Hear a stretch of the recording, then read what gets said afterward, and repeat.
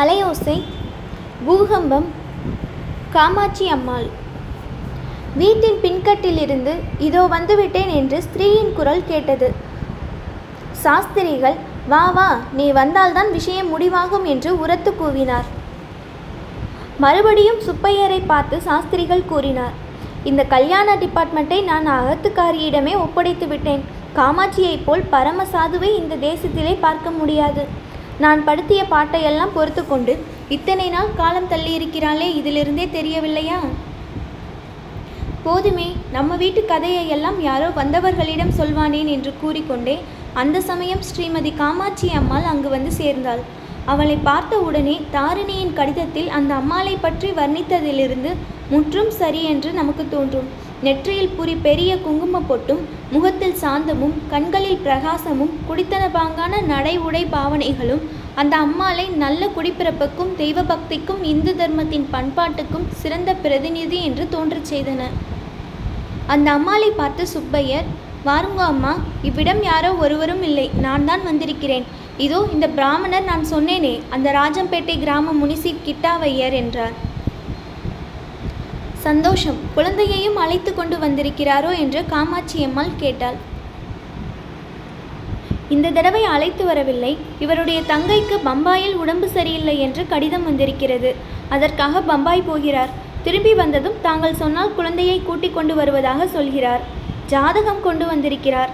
ஜாதகம் பொருத்தமாக இருந்து மற்ற எல்லா விஷயங்களும் பேசி திருப்திகரமாக முடிந்துவிட்டால் பெண்ணை கூட்டிக் கொண்டு வருவதில் என்ன கஷ்டம் இருக்கப் போகிறது? சென்னை பட்டணம் என்ன காடா பாலைவனமா? நான் பட்டணம் பார்ப்பதற்கு என்று அழைத்து வந்தாலும் போச்சு. மற்ற விஷயங்கள் எல்லாம் பேசி முடித்தால் மற்ற விஷயங்கள் பேசுவதற்கு என்ன இருக்கிறது? உங்களுக்கு எது இஷ்டமோ எப்படி இஷ்டமோ அப்படி செய்யுங்கள். பெண்ணை அழைத்து கொண்டு வந்து காட்டி பையனுக்கு பிடித்து போய்விட்டால் அப்புறம் ஒரு பேச்சும் வேண்டியதில்லை. கல்யாணத்துக்கு முகூர்த்தம் வைக்க வேண்டியதுதான் என்றாள் காமாட்சி அம்மாள். இப்படி அவள் சொல்லி வாய்மூடும் சமயத்தில் மேல் மாடியிலிருந்து மச்சுப்படி வழியாக யாரோ இறங்கி வரும் சத்தம் கேட்டது. இறங்கி வந்தவன் நம் கதாநாயகன் ராகவன்தான். சற்று முன்னால் கவலையும் வேதனையும் குடிக்கொண்டிருந்த அவனுடைய முகத்தில் மேற்படி கல்யாண பேச்சு லேசான புன்னகையை உண்டாக்கியிருந்தது. மச்சுப்படியில் சத்தம் கேட்டதும் கீழே பேசிக்கொண்டிருந்த 4 பேருடைய கண்களும் அந்த பக்கம் நோக்கின. இறங்கி வருகிறவன் ராகவன் என்று அறிந்ததும் அவனுடைய பெற்றோர்களின் நெஞ்சில் சிறிது துணுக்கம் உண்டாயிற்று. ஏதாவது நாம் பிசகாக பேசிவிட்டோமோ, இதன் காரணமாக ஒருவேளை உத்தேசித்த காரியம் கெட்டு போய்விடுமோ என்று கவலை அவர்களுக்கு ஏற்பட்டுவிட்டது.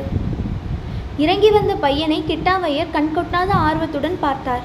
அவனுடைய கம்பீரமான தோற்றமும் சுந்தரமான முகமும் அந்த முகத்தில் ஒளி வீசிய அறிவின் கலையும் கிட்டாவையரின் மனதை கவர்ந்தன. இந்த பையன் மாப்பிள்ளையாக கிடைத்தால் நம்முடைய பாக்கியம்தான், லலிதா அதிர்ஷ்டசாலிதான் என்று அவர் எண்ணிக்கொண்டார். ராகவன் கீழ்மச்சு படிக்கு வந்து தரையில் இறங்கும் வரையில் மௌனம் குடிக்கொண்டிருந்தது. 4 பேரையும் பொதுப்படையாக ஒரு முறை ராகவன் பார்த்துவிட்டு, ஏதோ கல்யாணம் நிச்சயம் செய்து கொண்டிருக்கிறீர்கள் போலிருக்கிறது என்றான். ஏதோ கல்யாணமாவது?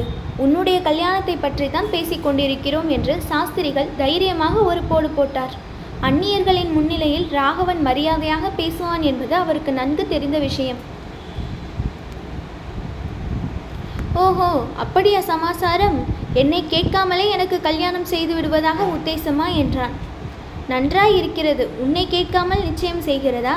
எங்களை என்ன அப்படி நினைத்து விட்டாய் ராகவா என்றார் சாஸ்திரிகள். எல்லாம் உன்னை கேட்டுக்கொண்டுதான் உன் அபிப்பிராயப்படிதான் செய்வதாகவே உத்தேசம். குழந்தை, கல்யாணம் என்பது சாதாரண விஷயமா? இன்றைக்கு செய்து நாளைக்கு மாற்றக்கூடிய காரியமா? உன்னை கேட்காமல் தீர்மானிப்பதற்கு நீ என்ன பச்சை குழந்தையா என்றாள் காமாட்சி அம்மாள்.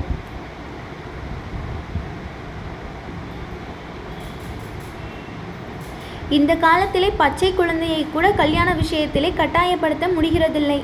10 வயது பெண் குழந்தை எனக்கு இந்த ஆம்படையான் வேண்டாம் என்று துணிச்சலாக சொல்கிறது என்றார் சுப்பையர். இதை கேட்டுவிட்டு எல்லோரும் சிரித்தார்கள். ராகவனுடைய முகம் கூட மலர்ந்தது. அந்த சந்தோஷமான சந்தர்ப்பம் பார்த்து சாஸ்திரிகள் கூறியதாவது, வெறுமனை சுற்றி வளைத்து கொண்டிருப்பானேன்? விஷயத்தை சொல்லிவிட்டால் போச்சு. ராகவா, நம்ம சுப்பையர் 300 தடவை சொன்னார் அல்லவா, அந்த ராஜம்பேட்டை பண்ணையார் இவர்தான். பெண்ணுக்கு வரன் பார்க்க வந்திருக்கிறார். உன்னை கூப்பிடலாம் என்று நாங்கள் யோசனை பண்ணி கொண்டிருக்கும் போது நீயே வந்துவிட்டாய். உன் அபிப்பிராயத்தை சொல்லிவிடு. பாக்கி விஷயம் எல்லாம் செட்டில் ஆகிவிட்டால் பெண்ணை இங்கேயே அழைத்து கொண்டு வந்து காட்டுவதாக சொல்கிறார். நல்ல குணம், நல்ல குலம், நல்ல கோத்திரம். எனக்கும் உன் அம்மாவுக்கும் ரொம்ப பிடித்தமான சம்பந்தம். ஆனால் எங்களுக்கு பிடித்திருந்து என்ன பிரயோஜனம்? கல்யாணம் பண்ணி கொள்ளப் போகிறவன் நீ அல்லவா? பெண்ணை அழைத்து கொண்டு வரும்படி சொல்லி அனுப்பலாமா? உன் அபிப்பிராயம் என்னவோ சொல்லிவிடு. வெறுமனே இவர்களை அலைக்கழிப்பதில் பிரயோஜனமில்லை. உண்டு என்றால் உண்டு என்று சொல்ல வேண்டும், இல்லை என்றால் இல்லை என்று சொல்லிவிட வேண்டும்.